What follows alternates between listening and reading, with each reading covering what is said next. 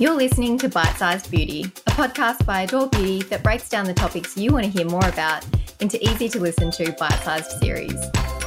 From sex to skin, we can guarantee there's something for everyone. So go on, sink your teeth into it. I'm Kerry Stanley. And I'm Kate Radford. And welcome to Timeless, a podcast made by us, two hair and makeup artists on the fabulous side of 50 with almost 30 years experience each in the business. Now we are here to have open and honest conversations about ageing and what it looks like to us in our world and also in our profession. Hi, doll. Hi, how are you?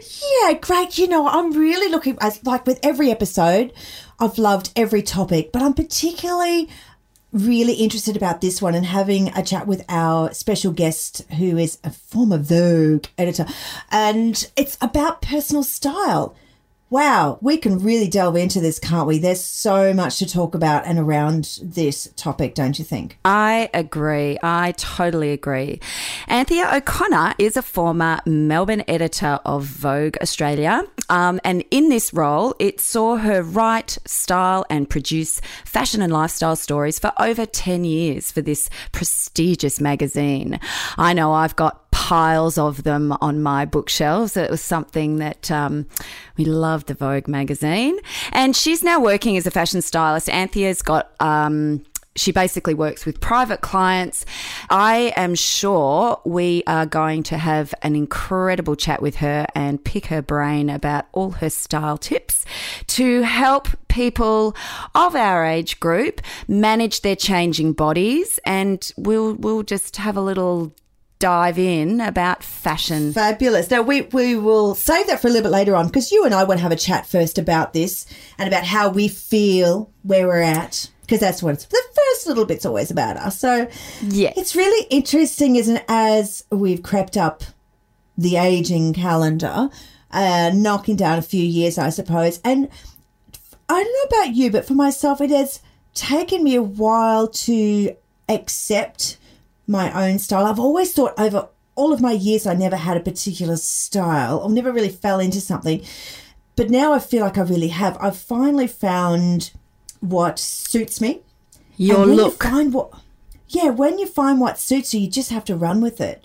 And for me, it's embracing, well, I used to wear black all the time because I was a hairdresser, and black. And then Melbourne black. Yes. The Melbourne black. But now, it's so true. But now I'm trying to embrace colour because it actually is more flattering. Mind you, I do wear the same style of pants all the time, de Cuba, all the way, because they're tight, they're stretchy. They have seen me go from a 12 to a 16 and in between. Yes. And, but they suit you and you feel good in them, don't you? 100%. And you've got pins. You got great pins. Thank you. And that's what it is too, when you find and you accept what is great about yourself. And we all have parts of us that we love. And it is about accepting that and going and owning it and going, yeah, you're right. I got good legs. Sure I do. But I've got a menopausal middle. And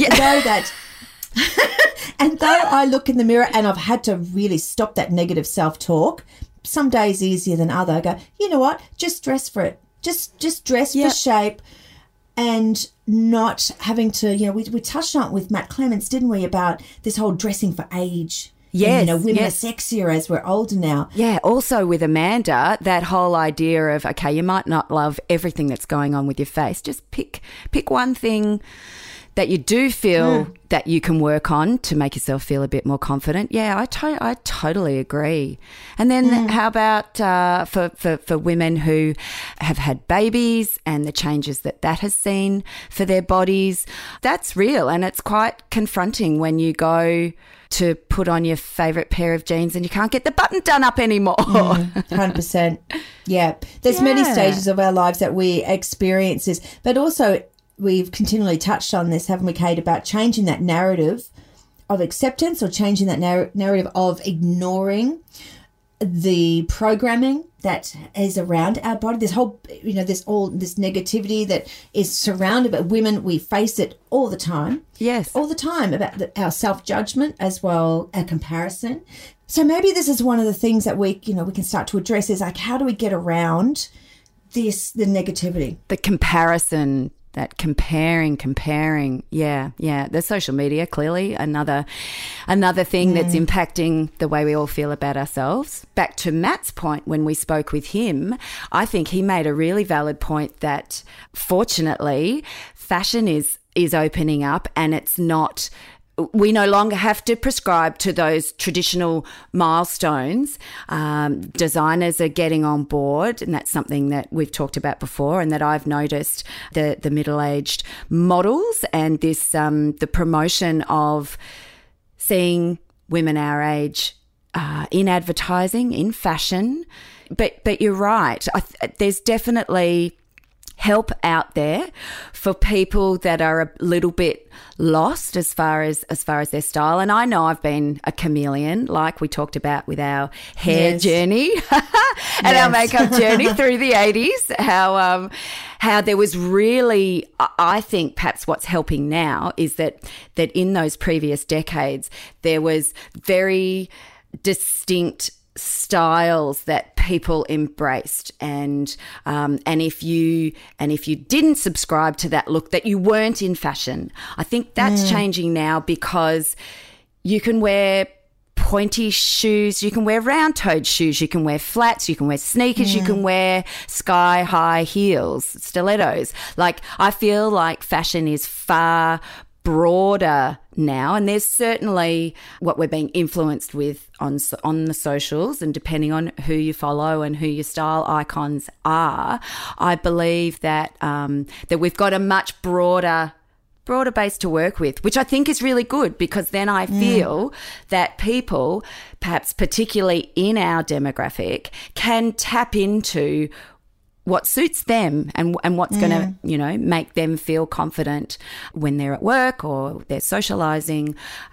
There's some really great valid points, Kate. Like, I also think too that we don't have to feel this pressure to be a slave to fashion trends, because as we know, like makeup, like hair, any trend, it's not for everybody. No. And in this case, it's definitely not for everybody. Like even when I worked with you on the weekend when Timeless went on tour, and we did a wedding. It was very nice, actually. And we looked so completely different. You had this fabulous jeans on, which the girls all raved about. And I looked and went, you looked amazing in those. If I put them on, I'd look ridiculous.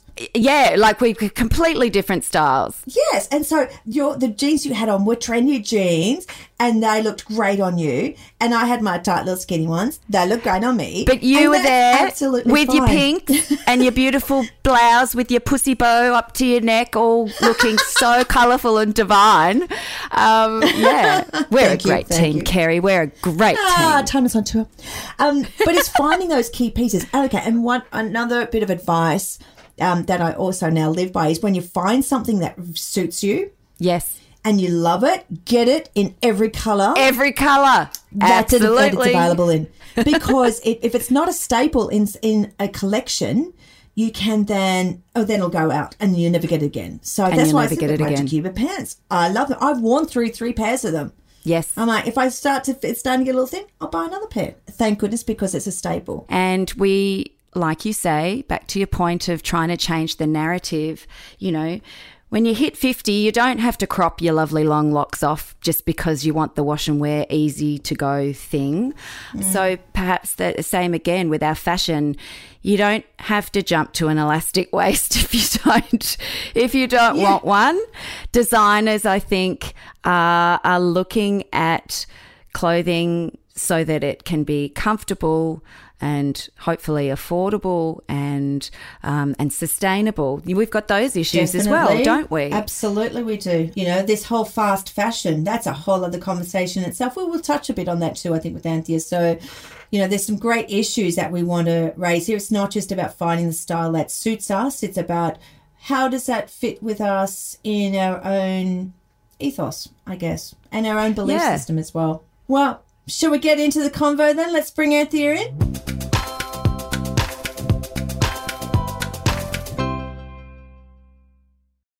We are thrilled to have Anthea joining us now. So welcome, Anthea. Hello, girls. Hi, Kerry. Hi, Kate. Thank you so much for having me. We're so excited to have you. To have an expert like yourself chatting with us, we are absolutely thrilled because you come to us with a wealth of knowledge and experience. And our listeners, I know, are really looking forward to hearing what you have to say. So we'll just get right into it, shall we? Well, thank you. And I have to say, I'm a closet beauty editor. I wish. Does that make any sense whatsoever? In my time of magazines, which I'm sure we'll cover, touch on, I'm such a beauty junkie, and I'm just so excited to be chatting with you two, who experts in all hair and beauty, because I'm just like that sort of puppy dog that can't get enough, try enough, read about beauty products enough. I love it all. So I feel like I've really landed in the right spot chatting to you two today. Amazing. That is wonderful. So I guess, Anthea, everybody would probably love to know, can you tell us a little bit about your start in your career and your professional background in fashion? 100%. Well, look, my sort of story starts by I studied public relations at RMIT, and I then was a music publicist for a year. That was my thing. I thought that was what I was going to do. And then I moved into fashion about a year later, and I really kind of found my spot, my space. I'd always loved clothes. I'd always loved fashion. And for me, that was just an obvious one. And I'd originally tried to get into journalism, and I wanted to be a fashion journalist, but of course didn't get in. Thought I'd go in through PR at RMIT, got in, and then I thought, I'm actually probably going to make more money working in PR anyway. So I then spent about 7 or 8 years working in that space at different agencies and working with Simon Locke, particularly at Spin Communications, which, of course, he started Mercedes Australian Fashion Week. So I was involved kind of on the front line with it pretty early. So doing my day job at Spin, but in those early days, we all moonlighted and worked on Fashion Week as well. We all sort of got seconded and dragged across to work on that event, which wasn't dragged across by any means. It was just so thrilling and fabulous to be a part of. Did you love the runways? Loved every second of it. And I had worked in London, for free, obviously, earlier, like a year prior, at Lynn Frank's PR, which did and hosted and staged London Fashion Week. So I worked there on that event. So I was sort of one of the few that had sort of had any kind of taste of an international fashion week, and it was just super exciting. And awesome team, fabulous experience. And that was what I did for about 8 years. And then I kind of got the opportunity to jump the fence, I guess you'd say, and cross over from being in PR to media and journalism. And I became the Melbourne editor of Vogue Australia magazine, which I spent 10 years in that role. And I have to say, ultimate dream job. Everything you think it's going to be, it is, plus some. And that was just thrilling. And so that's sort of where I really kind of found, I guess, my passion, and it all came together. I loved writing. I'd always wanted to be a writer. I got that opportunity to really build a folio of work, to work with great people. I sort of put my hand up for everything to prove my worth, which, we have to do to earn your stripes and climb up that totem pole. Working on GQ, working on other titles like Vogue Kids that we did at the time, and obviously working on Vogue Australia, as my day job there. So that is sort of the fashion background, I guess. And then during that time at Vogue, which was 10 years, I did a couple of little things in amongst that. I was approached to host a TV show on Channel 7 called What Not to Wear. I remember getting a phone call from a producer called Deb Byrne. And it sort of went like, oh, hi, Anthea, it's Deb. You've come recommended from someone, Melissa Rutherford, gorgeous Melissa Rutherford, who was previously a Melbourne editor at Vogue, and said, oh, are you interested in being on a TV show? And I remember thinking, actually, no, I'm not. I've just sort of had my first child. I'm just back here. It's pretty fabulous but full on. And, of course, it's funny it's funny, isn't it? When you're desperate for something to happen, invariably things don't go the way you want it to be. And I was a little bit sort of, oh, yeah. And it kept going and going, and then I landed the gig, which was pretty exciting. So I hosted that show with Wayne Cooper. We did one season of that, and it was just really, it was fun. I felt really comfortable in that medium, and I really enjoyed I loved the relationship with women that just didn't have that kind of confidence. It wasn't about kind of clothes or style shaming them. I was never going to be a part of that show if that was the role they wanted me to play. They'd done a little bit of that with Trini and Susanna in London. They had their own style and did that show. Ours was a bit different, and I was always going to be kind of the positive remedy and the help the help. Like, let's get a great solution for you. So going into it with that kind of thinking, it was a really fab experience and I really enjoyed it. So from there, I sort of, kept my role at Vogue, had more children, and sort of 10 years all up and 3 kids later, it was like, they're getting a bit older. I think now's the time to sort of freelance. Things sort of changed in a corporate sense. We'd sort of been sold and licensed to different media organisations. Timing was right. I sort of stepped into the freelance world, just a little bit, scary at first. But, of course, as we know. Oh, wow, is that going to work? Is that going to work? Am I ever going to have an income again? But, of course, I was able to sort of parlay that whole what not to wear experience and that kind of client one-on-one relationship into a private client styling business. And that has really been my bread and butter for the last 11 years since leaving Vogue, amongst sort of doing other bits and pieces and hosting fashion events and presenting. And I then went on to The Circle, which sort of back into that TV space, which I loved. Working with those women on that show as the fashion commentator was another dream come true, to be really honest. So it's sort of all, everything's led to something. But the private client stuff is really what I really enjoy, and it's just gorgeous, regular women. I'm not doing red carpet. I mean, I've done bits and pieces, but my day-to-day is real women, helping them re-establish their sense of style, put their wardrobes together, empower them to feel confident in their choices and to make their life easier just through taking care of the getting dressed element. Wow. That's an incredible career to date. And I love that how, especially I think going onto that show, as you said, it could have gone another way if you'd gone down that, because that name in itself, initially, I remember when that came out too, it was a bit like, ooh, it could be not positive nasty at all. Yeah. Absolutely. And thank goodness that that's not you or your ethos and you didn't go down that track, and it's led to where you are now. And do you think that, a service like this, initially women might think, oh, that's unattainable for me. It's out of my reach, a little bit intimidating. Someone's come from Vogue, I don't know anything about fashion, but it's not fashion, is it? It's so much more than that. It is so much more than fashion. And if anything, I say, trend schmends, really. It's a bit like you girls with hair and makeup. I mean, yeah, there's things happening that you're keeping an eye on. It creates a narrative season in, season out. Fashion is really too fast moving. And I think if anything in the last sort of 18 months of this pandemic, you're seeing some brands change the way they do business and just cutting out that just crazy momentum of too many ranges, collections. The pace is just not sustainable. And I think it's a little bit like that in how we work. Like, yeah, keep an eye on the trends, but it's not the be end to end all, and it's not something you need to be emulating, season in, season out. And it is more about finding a sense of style. And I like to make other women feel good in how they look and the clothes they put on. And it is all about giving them that sense of confidence and also giving them that feeling that they can take what we do together and then they can manage it going forward for themselves as well. So that's kind of key. It's sort of giving them the tip, setting them up for success and creating that framework through a really efficient, great wardrobe that works for them.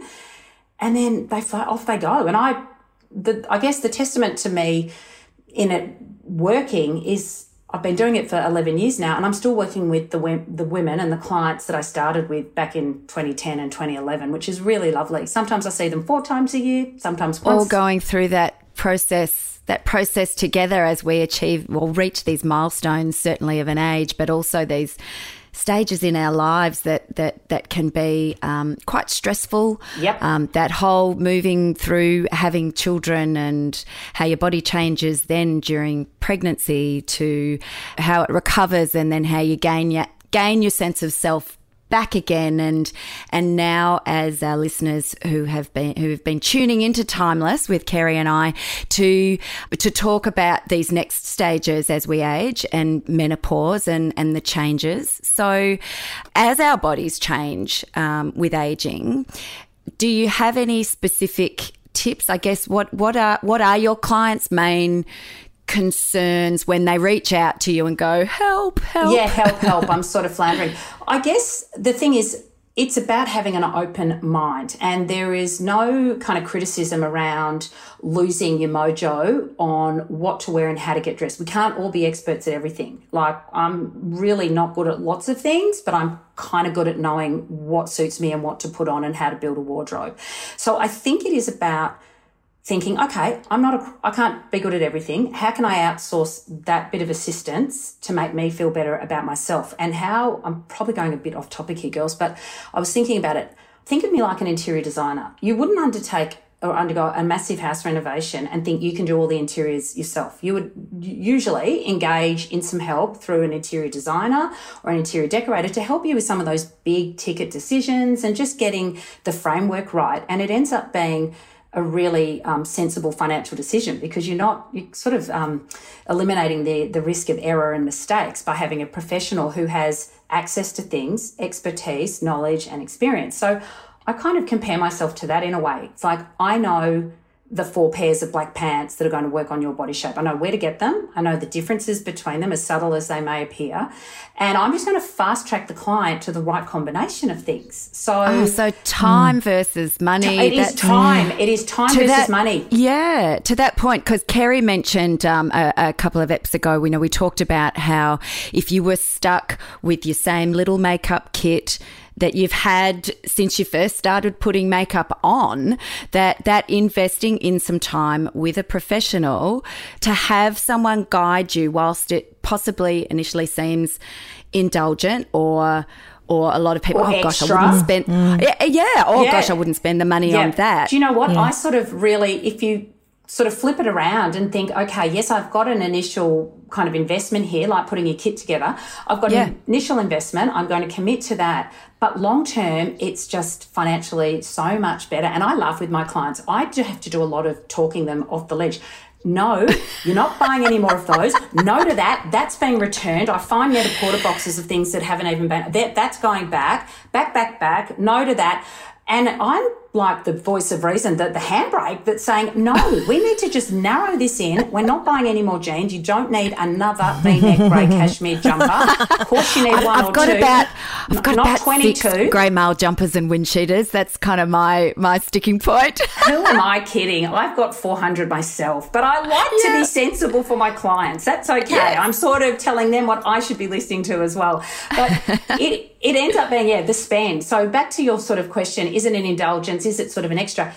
Yes, it is, but it's a strategy that's going to set you up for the next sort of 1 to 5 years and have these great kind of pieces that are the kind of cornerstones of your wardrobe and your sense of personal style. And that is the key word, isn't it, Kate and Annie, that word investment. And I think that's a wonderful take on it because also, too, we are now starting to think about, this narrative that we need to introduce or to take on in our lives is sustainability. We're hearing that so much now. So this is not contributing to landfill. It's looking at ways we can reuse, reduce, recycle. I'm all into that. I've been an op shopper from way back, all of those things. And there's some really incredible platforms that are available to us now. Anthea, is there anything that you can recommend for those that like to seek online to find where to buy your pre-loved? Okay, so this space has boomed and it has boomed. Obviously, it's been coming and happening and progressing that way. But the last 18 months of people sitting in their homes, not being able to go into bricks and mortar, it has just gone vertical. It's my favourite way, honestly, it is one of my favourite ways to shop. I have a handful of designer resale sites that I just trawl through daily, multiple times a week, and I love it so much. And my clients are on board with it. Here's the other part of this whole circular fashion model is I'm going into my clients and we're editing out and we're reducing, editing, making their wardrobe very functional. I'm taking away pieces that they no longer need and I'm sending them and we're putting them on the designer resale market and they're selling them and they're going to another home and getting another life. So fantastic. It's unreal. We love that. As far as a few people that are doing it really well, I love Selling Your Wardrobe, which is a Melbourne girl called Geordie. She's so funny. Selling Your Wardrobe. She does really high-end designer pieces, largely accessories, bags and shoes. She's really good at it. Great stuff. The Trading in Style girls, they're a phenomena. They are Bianca and Jenna, and they have taken a business that is a bricks and mortar store in Randwick in Sydney where they're selling designer goods, and of course parlayed it into their Instagram feed, and they now do daily edits, and it is so clever. It's simple, but it's a really smart way to sell the pieces. Their traction and growth has been just phenomenal. It's massive. In fact, they've been featured in something in The Age and the Sydney Morning Herald just this week. Wow. Just so awesome job, those two girls. That's a lot of fun listening to them and seeing what they've got, and you cannot jump on quick enough to get the stuff. It's great. Another point to tie into this is back to the, Kerry, you mentioned sort of investment and being sustainable. My whole mantra is buy less, but buy better. Now, it doesn't mean everyone's buying a gazillion-dollar blazer, because not everyone can, and there's different points of different things. But I steer everyone very much to buying the best they can afford. So, for instance, handbags are a really good example. I've had people say to me in the past, oh, look, I just want to buy that copy, that I want the Balenciaga, some sort of, and I'll be like, no. That's going to cost you $600, and it's not genuine, it's not authentic. That's got its whole kind of raft of issues around that problem. Yes. Buy the best bag you can with the $500 you've got. Let's go to AESC. Let's buy a beautiful bag that's locally made in Melbourne, designed by Amanda Briskin-Reddick. Let's look at what's available. I can list 4 different brands of a handbag you can buy with a $600 budget that is authentic, unique, genuine, made, ethically made, beautiful craftsmanship, all those things. So that is sort of part of the buy the best you can afford as per your own budgetary requirements, because you will wear it for longer. It is invariably better made. It will last the test of time. The design features and the design sensibility will generally last longer and be more classic in its styling. And then, of course, at the other end of that equation is if you do choose to move it on and sell it, if it is a label of authenticity and quality, then you've actually got a little bit more chance of selling it on this emerging designer resale market too. So it holds its worth and value a little bit more. So that's a new consideration, I think, which maybe we hadn't sort of had in our mind 5 years ago, but is now definitely part of the circular fashion economy and how you're spending your money and where things might end up when you're sort of, finished with them, or how'd you go with them if that's what you want to sort of do. I'm so pleased that you brought that up, because of course, it's not always, we have to work within our own budgets. Not everyone can afford that high-end, high-fashion brand. And if you can, great. And if not, that's absolutely okay too. So it's great that there is a chance to feel stylish and fashionable, but also steering people away from that. We know fast fashion, it's not ethical, as you said, for all those reasons. So to find a place in the market so something will suit them, but it's within their means, and not feel I have to keep up with the Joneses. I mean, are we seeing that go? Yeah. Look, I hope so, because crikey, I'm too tired to keep up with any Joneses. So I really hope that Who are they anyway? I just hope I impart that to anyone I work with. Who cares about the Joneses? It is so about the individual, and absolutely. And I'm all about crafting a sense of style and a blueprint of style for each client that is particular to them. It is all about, all my clients do different things. So it's like, what's your lifestyle? What does your wardrobe need to do for your lifestyle, for your work, or different type of work that you do? But even if you're not in a corporate setting or in a work setting every day of the week, you still want to feel smart and polished and your best self. And let's all be honest, we all feel better with a blow wave. There is no doubt about it. That just goes without saying. It's a little bit the same now. Putting on real clothes now that we've had 2 years of sweat sets and activewear. Tracksuit pants, yes. But now it's like I feel better in some clothes that don't have stretch, that are actually structured, and I feel like I'm sort of ready for business, whatever that might be this week. Yep. But it all feeds into your state of mind and your confidence level and how you project yourself ultimately. Yeah. So I think that sort of keeping up with the Joneses is like, who's got time? And it is all about crafting a story and a wardrobe that is right for each individual client, definitely. Anthea, have you found your clients, has that been a specific thing coming out of lockdown? Obviously, we're all in Melbourne and all endured the lockdown times in Melbourne. Being shut down in every sense of the word, work, socialising, just our day-to-day business. But as far as putting yourself together, were your clients coming back to you going, you know what, I need to make some changes again, like not just from that first wardrobe edit, 5-6 years ago or what have you. Has there been a change there? Not so much a change, but no doubt about it, everyone's forgotten how to get dressed. And understandably, so less about changes and more about, I've lost my mojo on that. Now I'm doubting myself, whereas I used to know and I used to feel good about how that all worked. Now I'm a bit like, I don't know. So that's just kind of a little bit like learning to walk again. We're just quickly rebriefing on, I have one gorgeous client who is a corporate, and she's gone from being in the office, 5 days a week to doing this corporate job at her computer at home. But credit to her, we talked about it. It was like, no, I don't care what goes on underneath the desk, but it is all business end from the top up, and all of these tops and you have had to maintain that. Yeah, absolutely. And again, we'll just recap on the tops she's got that are perfect for all of her Zooms. She Zooms from 8 o'clock to 8 o'clock, and it's like that one. And it's funny how just sort of trying to keep some semblance of normal or what was before in the current order, new way we do things has been really helpful. So not so much people wanting to change, people are desperate to get back to clothes and fashion, and it is funny, I've seen it with my own eyes. When retail opened in Melbourne and it was brought forward by a week, I happened to be in a store, and I just have not seen women throw credit cards and handfuls of frenzy.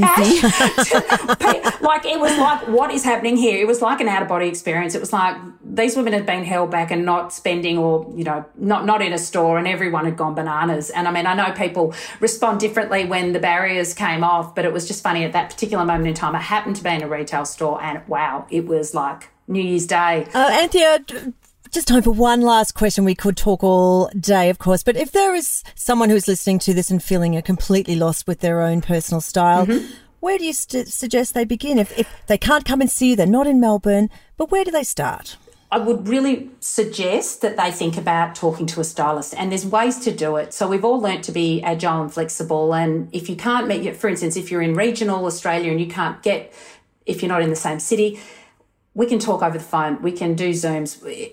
It's not that hard to connect. And then I do so much of my work remotely for clients, which I had started to do before the whole lockdown thing anyway, because often I'll try and find shoes and accessories and pieces that are not just available at retail here. I do like to sort of look further afield and find those pieces that are just that little bit harder to find, sort of extra special and purpose, specific for my clients. So I do a ton of scouting and research remotely. So that just lent itself perfectly to where we're at now. And so there's many ways, not just myself, but other stylists that do it. I would consider just doing a session with a stylist just to kind of outline everything that they want. What do they want out of their wardrobe? It's a perfect time to reboot. As we talked about age, I've had that many women come to me and say, I'm turning 50. I just want to do this for me. I want to reset my wardrobe. I want to feel good. I want to kind of know how I'm looking and what I'm doing for the next 5 years. So it's sort of a good line in the sand time to just say, hey, I'm going to just put a bit of time and energy and budget into me and set myself up. Yes, I'm spending it as an investment now, but ultimately it's going to not be such saving in the long it's going to be a little bit of a saving in the end. So to the clients that are feeling lost, you're not alone. It's everybody. And, I've forgotten. Does this look good? Does that go? What's in? Just have a little think and research who some stylists are. Everyone's feeling a little bit sort of adrift, I think, at the moment. And I know, speaking for myself and other stylists in this space, we only ever want the right best thing for our clients, and we want them to feel the best versions of themselves. So we can do that a number of ways, not just face-to-face in the same city. So that's something to sort of consider, just doing that and setting yourself up for the next little bit. Yeah, thank goodness for technology when it works, of course. Yeah, totally. I mean, Anthea, it's you bring so much knowledge to the table, and a wonderful service that you offer, and your colleagues as well. We can't recommend enough for our listeners to get across it and get involved and make themselves feel better, because that's what it's all about. Oh, it really is. Girls, you're so kind. Thank you for having me. It's been gorgeous. We really could chat for another 5 hours. I'm sure I can get through half my notes. No, I know. But thank you so much for joining us on Timeless, Anthea. Oh, thank you for having me, girls. See you soon.